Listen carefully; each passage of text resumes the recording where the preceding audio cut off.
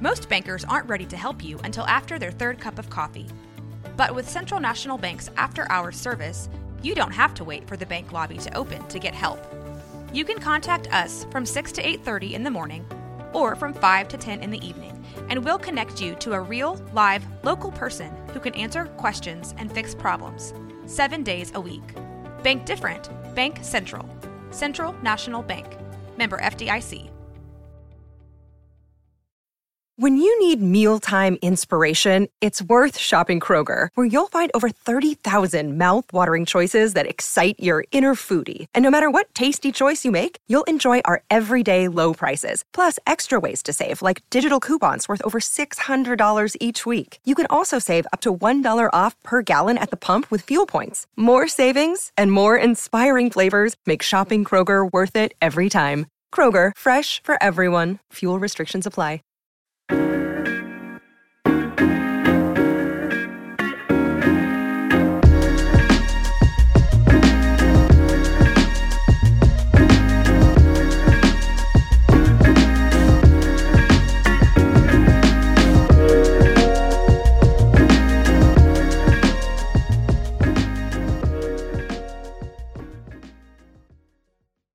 Hello, and welcome to Imagine This. I'm Brashina. I'm Trent. And I'm Mackenzie. And today we're talking about short plays. Just Short kidding, the episode is done. plays. Yeah, get it? Because it's short. Brashina's so funny. Listen, I was meant to be a mom and say bad jokes. There's still time. And today we have a special guest with us. Would you like to introduce yourself, special guest? Sure. I'm Jake Page. I'm a local actor and costumer here in Waco, Texas. That's kind of my life. I also play a lot of Dungeons and Dragons. As lots of theater and costumers do, truly. Jake is pretty fantastic. They work with us quite a bit. Most recently in our production of Rent, they played Mark. So they're here because we are going to read not one, but 2 short plays. That's one of the beauties of short plays, is you can really get through those things because they tend to only be about 10 minutes. But I think really where we ought to start is, why short plays? Like, why do they exist? Do they matter? Should I read them and watch them? Or are they just short and therefore bad? These are the questions that we must answer. There's some really profound short plays that then get made into longer, full-length plays. But I think short plays are important for a couple different reasons. As an actor, I think they're important because you get to learn how to do some really great acting in a very short amount of time. So whenever people are like, oh, well, I just feel like they weren't in the show long enough to make an impact. That's wrong. Being in a short play teaches you how to have a emotional arc in 10 minutes or less, or 30 minutes or less, depending on how short the play is.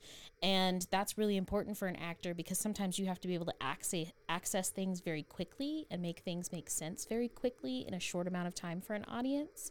So I think that it's important on that front. And then as a playwright, I think it's important because if you start with a full length, it's probably gonna be a mess. Short lengths help you learn the mechanics, I think, sometimes of writing a play and how, okay, we have to have our rising action, we have to have our middle action, and then we have to have our falling action and the end. And you have to do it in such a short time that it helps you understand okay, I can take a little bit away from the exposition, or I can take a little bit out of here, and just sort of help you to self-edit when it comes to writing longer plays, if that makes sense. And as a playwright, what I would say is that it becomes pretty important to have at least a couple of 10-minute plays in your repertoire, because theaters, we talk about producibility of new work a lot on this podcast, and theaters are far more prone to put on a 10-minute play festival than a full-length play festival because it's simply a lot easier. And there's more payoff for the theater a lot of times.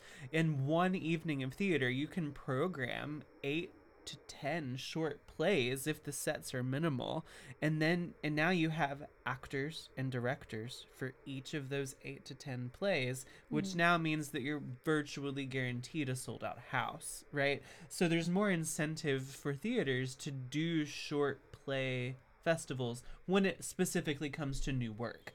So as a playwright, it's important to have at least a couple of those because it's an important opportunity to get your words in front of people and gives you more opportunity to do so than if you only ever had full-length plays. Mackenzie, weigh in on why we would have an episode about short plays. Why do we like them? Because I think that short plays are often overlooked.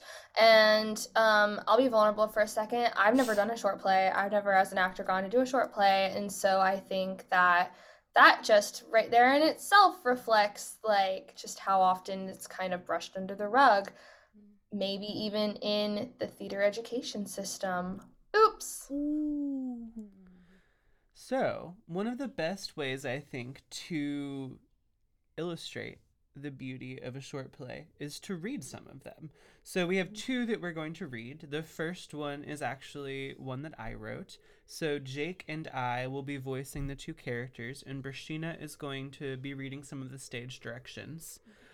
When a play is performed via audio, stage directions are what is typically on the page, but you're seeing it acted out. You know, you're not usually hearing it aloud.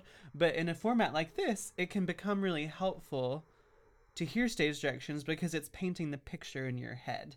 And as a playwright, when you sit around a table and read scripts to kind of see where it's at and if you need to tweak anything, the stage directions are always read because if it's an important enough stage direction, it's worth hearing out loud in that setting.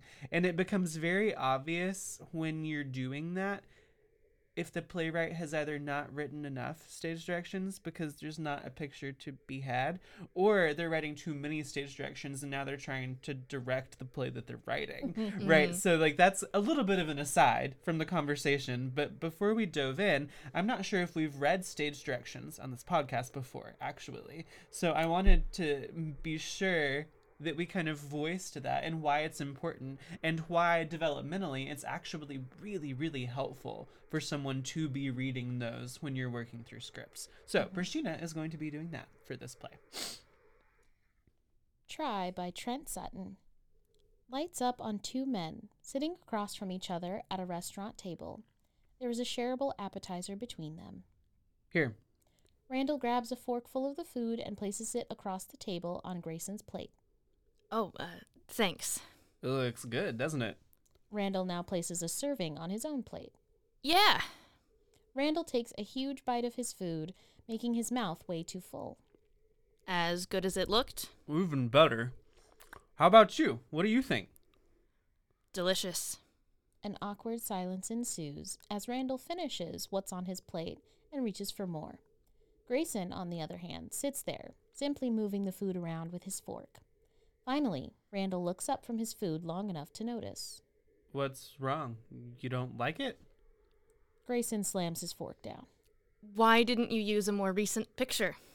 Oh, so you're still upset? Wouldn't you be? I guess so. I don't know. I haven't been on enough dates to know if I'd be upset or not, I guess. You lied to me. I didn't lie. You used... An old picture? That's not a lie. It's still me. 5 years and 40 pounds ago, maybe. Right. You wouldn't have come if you knew what I actually looked like. That's not what I'm... Probably wouldn't have swiped right in the first place, actually. You really think that's true? If it isn't, then why are you upset? Because I don't like being lied to. I think what you don't like is being seen on a date with someone below your station. Okay, this isn't a caste system. Only a pretty person would say that. What? Only a pretty person would say that. Maybe I should go. Do you want to go? I don't know. confusing, isn't it? What? Liking me. I don't like liars. But before we got here and you saw me, you liked me, right? Or you wouldn't have come? Well, sure. But then you got here, saw me, and it's confusing how you could have liked me so much when I actually look like this. That's The truth? Grayson doesn't answer. Ugly, isn't it? Grayson still offers no reply. Randall reaches across the table, taking a forkful of what's on Grayson's plate. If you didn't like it, I'll eat it. It really doesn't bother you at all that you tricked me into this date. You asked me. I asked who I thought was you. Oh, it was? Yeah, it was you. So what? You do this to a lot of guys? No. I told you I hadn't been on very many dates. This was my first time on one of those dating apps in a long time. Okay. I just broke up with my boyfriend a few months ago. I'm sorry. Don't be. He was a lying piece of shit.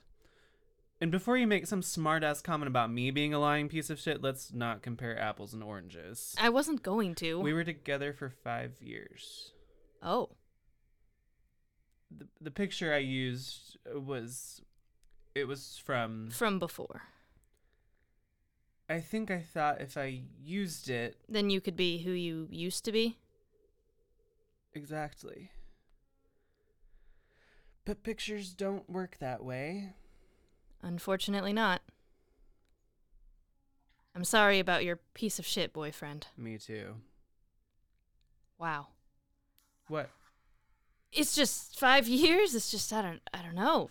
Hard to imagine. You've never... No, not even close. You've never wanted? No, I have. But he didn't want... No, he didn't. Oh. Yeah. Well, this is some lousy first date talk. Yeah. Shouldn't we be talking about our favorite colors or the weather or something lame? Is that how most first dates go? Only the bad ones. So, yeah, most of them. So, what's your favorite color? No. No? This isn't a bad one. What? I said that's how the bad ones go, and this isn't a bad one. No? No. You're not still upset? I guess not. Oh. Good. No more lies, though. Deal. Should we order an entree? How about we order whatever this was again first? You did like it then. Well, it looked like you did. And this time, I'll actually try it. Lights fade to black. End of play. That's so fun. You hadn't heard that before, No, I had you, hadn't. Brashida? I had So not what heard this is your gut reaction, and then we'll get Mackenzie's gut reaction. Well, it's so, like, it feels so organic. Like, being on a date for the first time, like, using dating apps, it encapsulates so much so quickly. It really makes you think, like, how much you actually learn in a play in, like, such a short amount of time. And it didn't feel like weird or clunky, and like, yeah, we've been on dating apps and we met through a dating app, and you know, it wasn't somebody explaining that to me. I was watching it unfold, and these things were just like coming out of the conversation. It's so sweet. Like, it ends in such a sweet place. Like, yes, we're going to continue the date. We won't know like how that date ends, or you know, how their conversations go after that, but just like to end on like a hopeful note, I think that's so sweet. I love that. Mackenzie. I believe you pitched this one to me when we were in the car one time. That So I feels think- right. I think I've been around with this one since its conception. So I loved reading it the first time that you like sent me a draft. So I've read all the iterations of this one, and I just think it's lovely. I think it's a very straightforward, very human, well-rounded short play that I think is quite relatable for a lot of people, because like dating apps are just like kind of the way the world works these days. And so I think that it's a really accessible piece of theater. I agree. It felt very natural. And that's what I look for in theater. What was there something that you connected to as an actor more than other things? I love characters who are emotionally confused. And so that's a thing that I really connect to. So getting to read for Grayson, I loved that tension between, like, he did have interest in this person, but now he's confused. That's something I always am drawn to in whether I'm just reading something or performing it on a stage. And so we talked about how a 10-minute play really has to, like, distill the conversation, right? Mm-hmm. And so I am glad that it comes off so naturally and organically. Bershina, like, almost just said it was like, you know, it's like showing, not telling, right? Mm-hmm. We're, like, watching this unfold. We don't feel like there's all this exposition happening, like explaining things. We're just literally watching this date happen. But I think with a 10-minute play, there's so much that you have to pack in so quickly if you want it to say something, right? Mm-hmm. And so on the one hand, it really is just like a cute, hopeful, sweet kind of romantic comedy vibe. But then, like, at the same time, there's really some conversations to be had around the culture of online dating. And as a gay man who's done online dating, like, it is a scary world out there. And, like, the beauty standards are wild. So, like, you know, Grayson is thinking that he posted this picture just to, like, be more attractive or younger or whatever than he is currently. Whereas Randall, who doesn't have any experience in this, is like, I was just trying to be the version of myself that I liked better. Like, he wasn't trying to deceive. He was just like, you know, and you wonder in some senses, like, what if he just doesn't even have any good pictures from the last 5 years that weren't with his boyfriend? Yeah. Right? Like, so there's a lot to unpack there about the nature of relationships and long-term versus short-term, and how does one date in this world in which you have to put your best foot forward, but then what really even constitutes a lie? Because even if you're showing pictures of yourself that are more present day, you can still lie and show pictures of yourself that are accurate, right? Like, you're you know, the lie of social media and your best self that's not real. Like, there's so much to kind of unpack in just 10 minutes. There was also such a, like, there's another, like, added layer for me as, like, a fat person who's dating, in that, like, sometimes people will just accuse you of lying by putting up different photos of yourself. And it doesn't necessarily matter when they were taken or if they're all at your current weight. Sometimes people will just be like, you lied to me.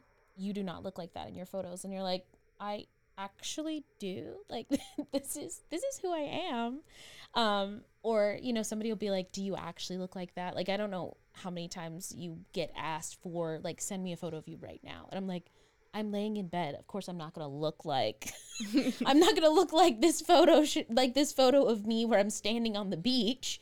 But, like, there's an added layer for, like, a fat person who is looking at this and being like, holy crap, yes, I've been through that. And, like, what it means to try and put your best foot forward and still have people be like, you're lying. And, like, no, I'm not. Maybe if you just got to know me, we would have a good conversation.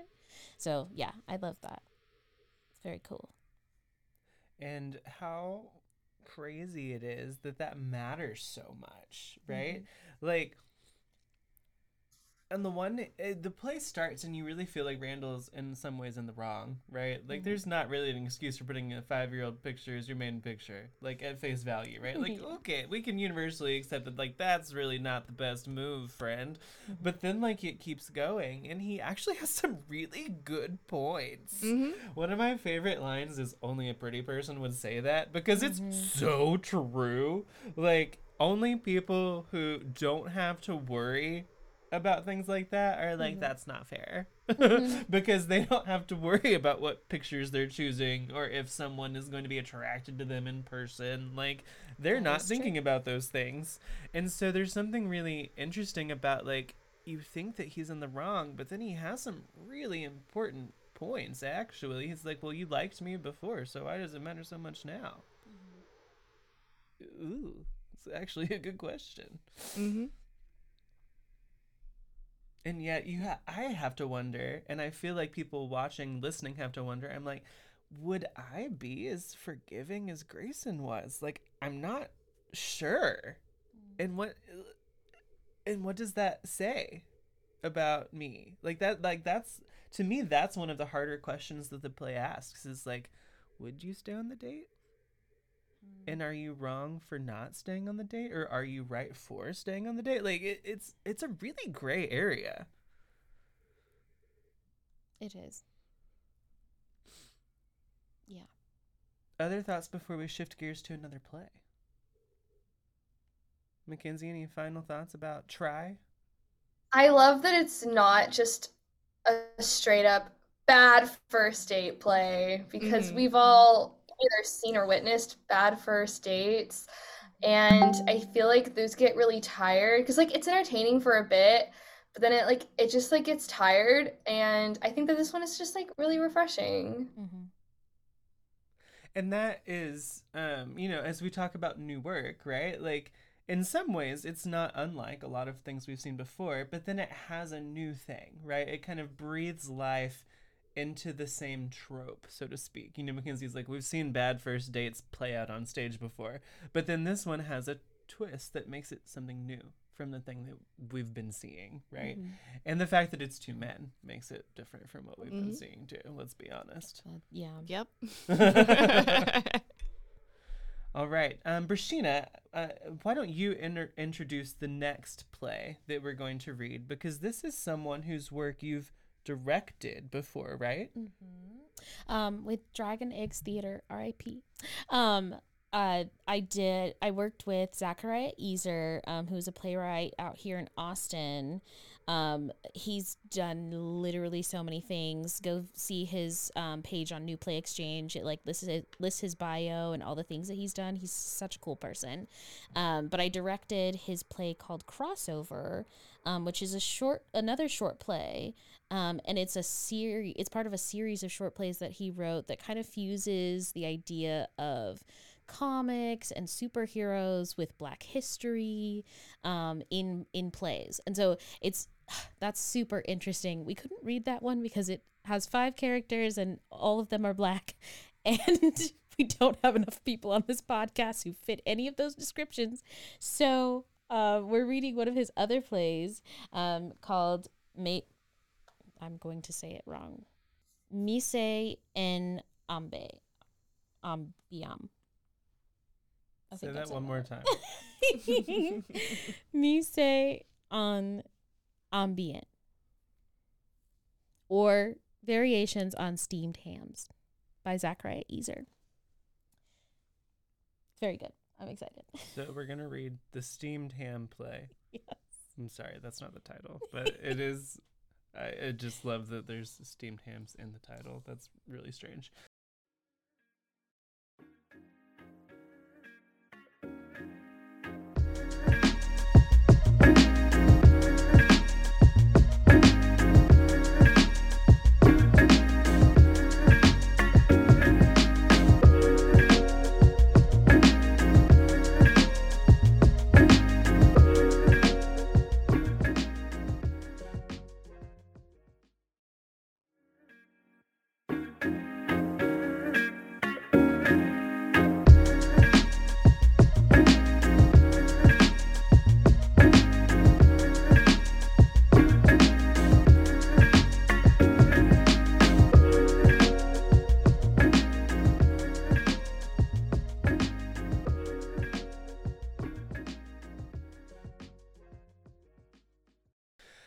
Okay, so Mackenzie, kick us off with stage direction. She'll be reading that this time, and Brashina and I will be. Mackenzie's actually also going to be a character. There's a minor character that she will be playing, as well as reading stage directions, and then Brashina and I will be reading the main 2. Some or all of the YouTube video Steamed Hams plays on the back wall of the theater. 1. 22 short films about Springfield. Lights up on Armin Tasmanian, nervously adjusting a well-set table. A doorbell rings. Super Nintendo enters stage right. Oh, hello, sir. You made it. No thanks to your directions. Well, I hope you're prepared to eat. That is what I'm here for. Well, let me just go check on the food. Please have a seat. Armin Tasmanian. Oh, wow, I said that wrong. Tamzarian exits stage left into the kitchen. Super Nintendo impatiently waits at the table. Is everything okay in there? Super Nintendo walks stage left and peeks his head off stage. What is wrong with your oven? We hear some sound from Armin Tamzarian, but we aren't sure what he's saying. If you say so, I'll be back at the table. Super Nintendo walks back to the table and sits. Eventually, Agnes walks through the audience and climbs on stage. Hello, you must be. I'm Agnes. Nice to meet you. I know who you are. I watch TV. All right. Well, will you be joining? I was a wing walker, you know. Excuse me? I used to ride a unicycle on the wing of an airplane. That's very impressive. Agnes looks around. She moves closer to Super Nintendo. That man in there, he's not my son. He's an imposter. I'm sure he's not. Armin Tamzarian re-enters, but from stage right somehow. He holds a serving dish. Mother, are you bothering our guest? No. That's what I thought. Now go back to your room. Agnes bows her head and exits through the audience. Was she saying anything strange to you while I was gone? As a matter of fact, she was. She told me that she used to ride a unicycle on a plane, and she said that you weren't. Oh, a terrible thing when a loved one starts to decline after so many years together. Ghastly. But she is the source, so she must be taken care of, and it's left to us to sort things out for those who can't for themselves. I suppose. She was a teacher before. So you're in the family business? For better or worse, I didn't plan to be. Oh, no? I trained in Jungian psychology. Interesting. I was going to be a cartographer. I was never any good, though. And you know what they say, those who can't do. Exactly. So you... I couldn't find work. Young isn't trendy anymore. It's much more postmodern these days. I suppose that's true. So what is it we're having? I may have told you shellfish earlier, but I was thinking hamburgers. If that's what you have. Armin Tamzarian approaches the table and takes the top off the serving dish. They eat. Do you ever notice there's no black people in this town? I think there are. Well, none that talk like black people anyway. That is odd. This is good cooking. Thank you. I learned in the war. Well, they taught you well. Armin Tamzarian notices something off stage. I think it's time you got going. Is something wrong? Not really. The future is approaching. The future? May I see? No. No one can. Blackout. 2. Lisa gets an A. Lights up on Armin Tamzarian standing near a poorly set table. A doorbell rings. Super Nintendo enters stage right. Oh, hello, sir. You made it. No thanks to your directions. I know. I gave you the wrong address on purpose. Are we ready to eat? Let me check on the food. Armin exits stage left. He returns immediately. It's all burned. How could you let that happen? I don't much care for this job, and I care even less for this dinner, so I can't say I was very careful. Fair enough. We don't think much of you. I think you should leave. The fire is spreading from the oven to the rest of the house. If you think that's best. I do. Blackout. 3. Bart to the future. Lights up on Armin Tamzarian and Super Nintendo sitting at the table eating. And so, it seems as if they predicted Siegfried Fischbacher getting mauled by his tiger, the approximate weight of the Higgs boson, and then, of course, the Trump presidency. How do you think they do that? See the future. I have a theory. I'm listening. I think they're somehow tapped into the collective unconscious, to the source of everything. They have some sort of supernatural receiver for whatever is coming in over the celestial airwaves. You know, I don't believe any of that shit. I do, but how else do you explain it? Maybe they just got lucky. No one's that lucky. Not that anyone thinks they're any good anymore anyway. Right. They did one based on a Borges story. If they were tapped into anything at all, I think they should have predicted that would go south. Maybe. Are you ready for dessert? Armin Tamzarian stands and exits stage left. Yes, you said we are having monkey bread, right? Armin returns with a serving dish. Not quite. We're having monkey. Armin opens the dish. Monkey? I was trying to get him to come up with Shakespeare on the typewriter, but I guess we didn't wait long enough. The closest he got was writing, "Thank you, come again," over and over. I see. What's his name? Carl, but now that I've told you, I think that's just going to make eating him harder. Maybe so. I think I'll manage. They eat. You wanted to be a cartographer, correct? Yes, I did. Why didn't you succeed? My scales were never right. I just kept wanting embiggen each map more and more. And they fired you for that? I quit. Why stick around and let them make your vision more craptacular each year? I feel the same way about my work. Your efforts are perfectly cromulent, even if I'm hard on you sometimes. Thank you, sir. Super Nintendo gives Armin Tamzarian the thumbs up. Blackout. 4. Cape Fiere, but also Mr. Burns opposed electric play. Lights upon Armin Tamzarian and Super Nintendo sitting at the table eating. Remind me the monkey's name? Lou. Right. We gave him a voice, but he wasn't grateful, so now we have to destroy him. I see. He was a police officer for a while. You're kidding. Over 30 years, no lie. You're full of shit. Fine, don't believe me. The two eat in silence a moment. Do you know what I've been obsessed with lately? Tell me. They have these videos on the internet where they remix clips from television shows. Into what? Whatever you want. They turn them into songs, tell new stories with the words. Sometimes they even recreate every bit frame by frame in new styles. And the longer they go on, the further they mutate from the original idea into something completely different. What kind of shows do they do? All kinds. I've seen a lot of diversity in the selections. Do they do Martin? I love Martin when I was younger. You know what? I don't know if I've ever seen them do Martin. I actually never watched Martin. You must. It's great. I feel like I only heard about it when rappers started referencing it. That makes sense. It was a pretty niche show, but those songs are pretty popular. Cultural blind spot, I suppose. It's kind of a closed system. Some things get to evolve, and some things mostly die. What do you mean? Like, they make certain shows into certain kinds of recuts, and certain shows only ever get reduced to reference fodder. Not everything can be metabolized. Maybe. You do have to watch what you eat. But if you don't metabolize something, you can't know it. You can't see the future without the proper source. A moment. Can you pass the monkey? Blackout. 5. The principal and the pauper, and maybe smoke gets in your eyes. Agnes and Armin Tamzarian stand stage left. You're not my son. Of course I am. My son died in Vietnam. You killed Julius Hibbert. He was a monkey. He was my doctor. You're talking crazy, Mother. I'm not your mother. I'm a former Olympic pole vaulter, and you are the elementary school principal who lives in my attic. Sure, and you're also the living embodiment of a sitcom that has been running for over 30 years. But what are you going to do about it? Things change. I was a wing walker. I know you were. Now look out the window or you're going to miss the northern lights. Armin Tamzarian turns himself away from the audience. Agnes takes a moment and then does the same.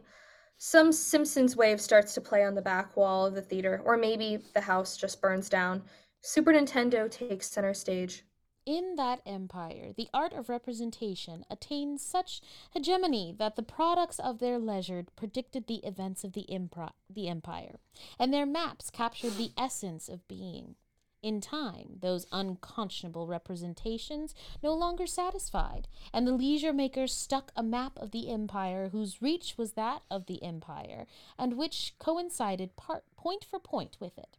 The following generations, who were from points uncharted on the maps of their forebears, saw that vast representation was useless, and not without some pitilessness was it that they delivered it up to the inclemencies of sun and winters.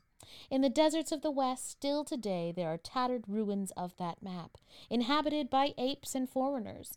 In all the land, there is no other relic of the disciplines of representation. Blackout. End of play. That was quite fun.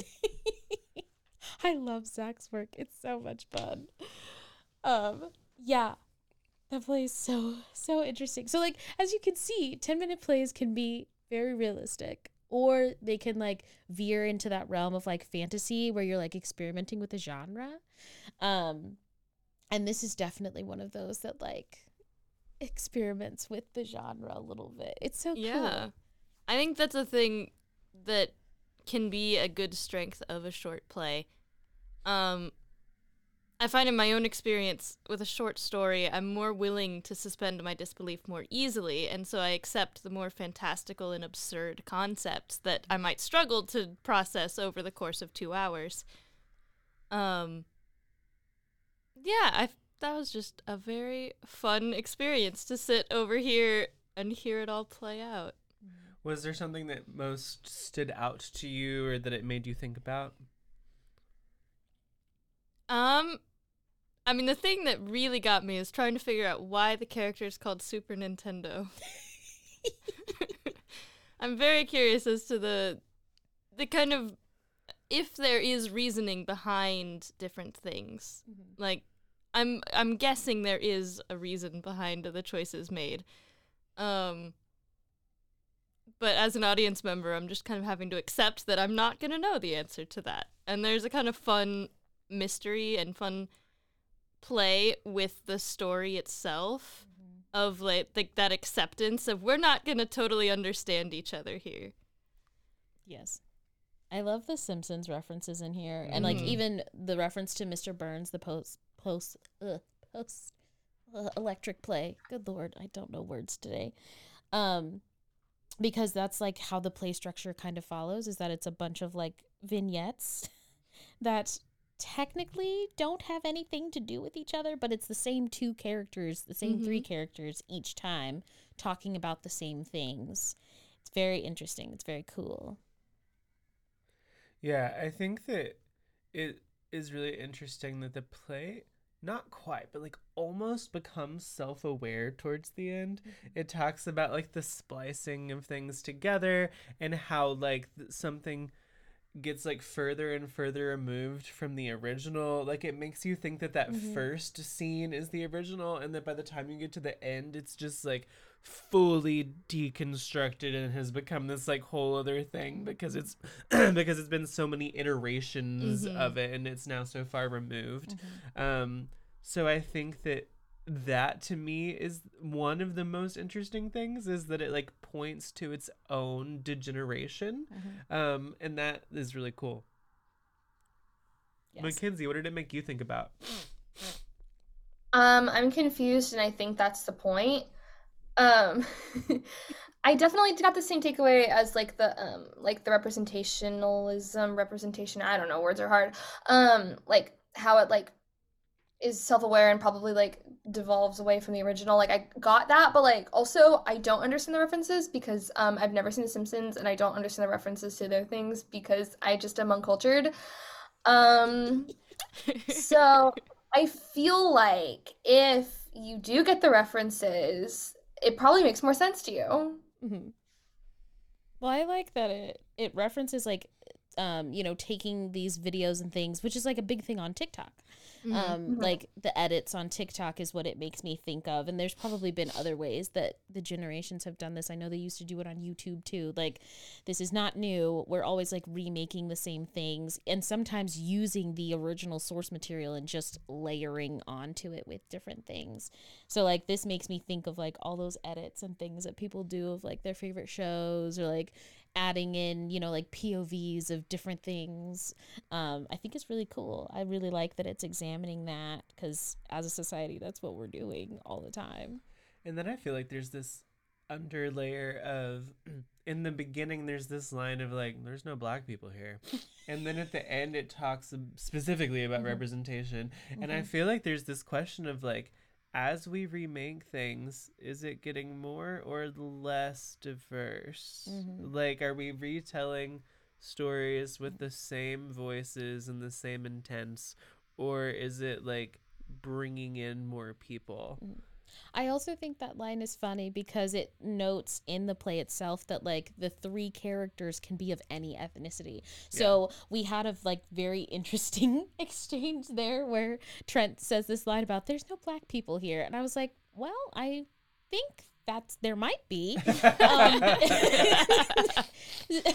So like you can like playing again with like who's in those roles, even in this like very short 10-minute play, playing with who's in those roles, you can get a very different like reading of the play. The play felt like it had a lot of versatility in terms of casting. Like I could even see Agnes being played by like a child or a teenager. Yeah. And that coming across as a very interesting, different way, as if Agnes was played of someone of mothering age. Yeah. Like, there's a lot of versatility there that would allow this play to be seen in different ways every time it's put on. Yes.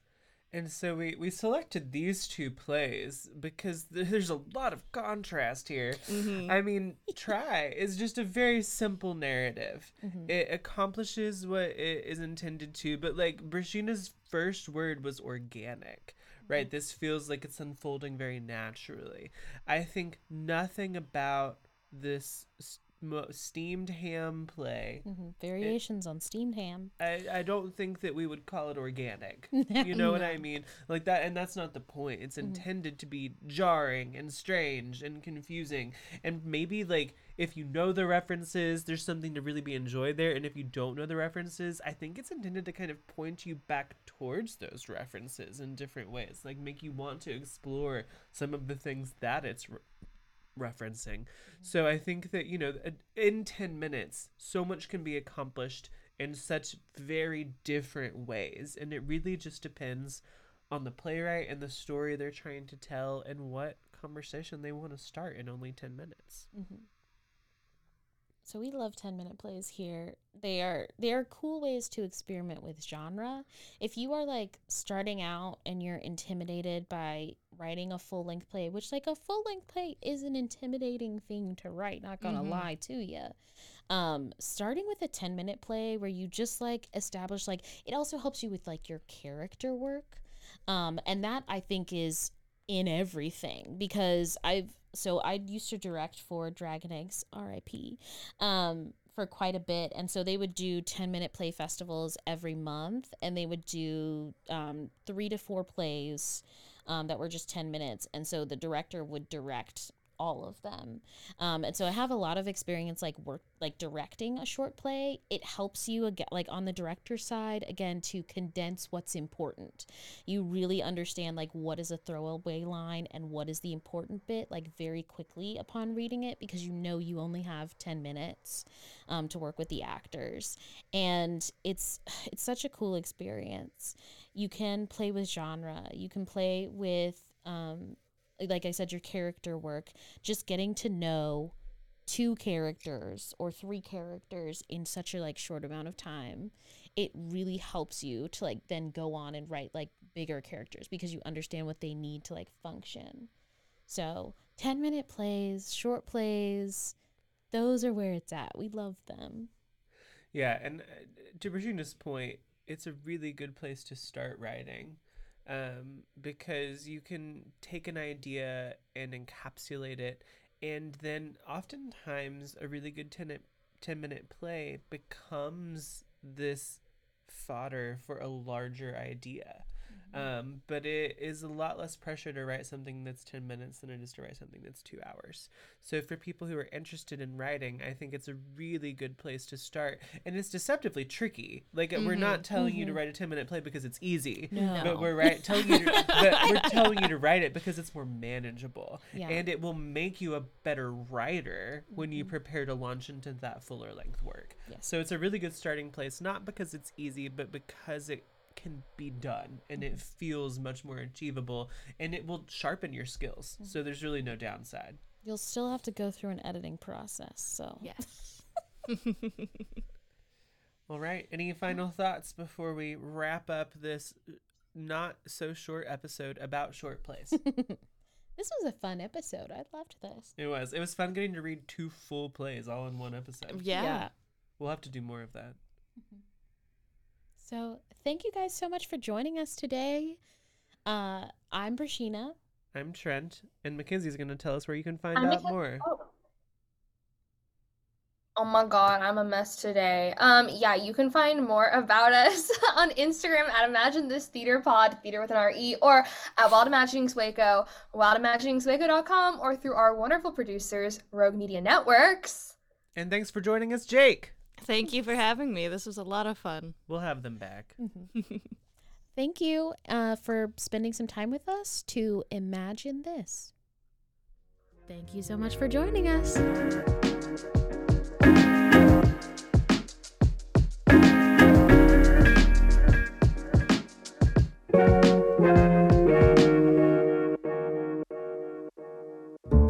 This has been a Rogue Media Network production.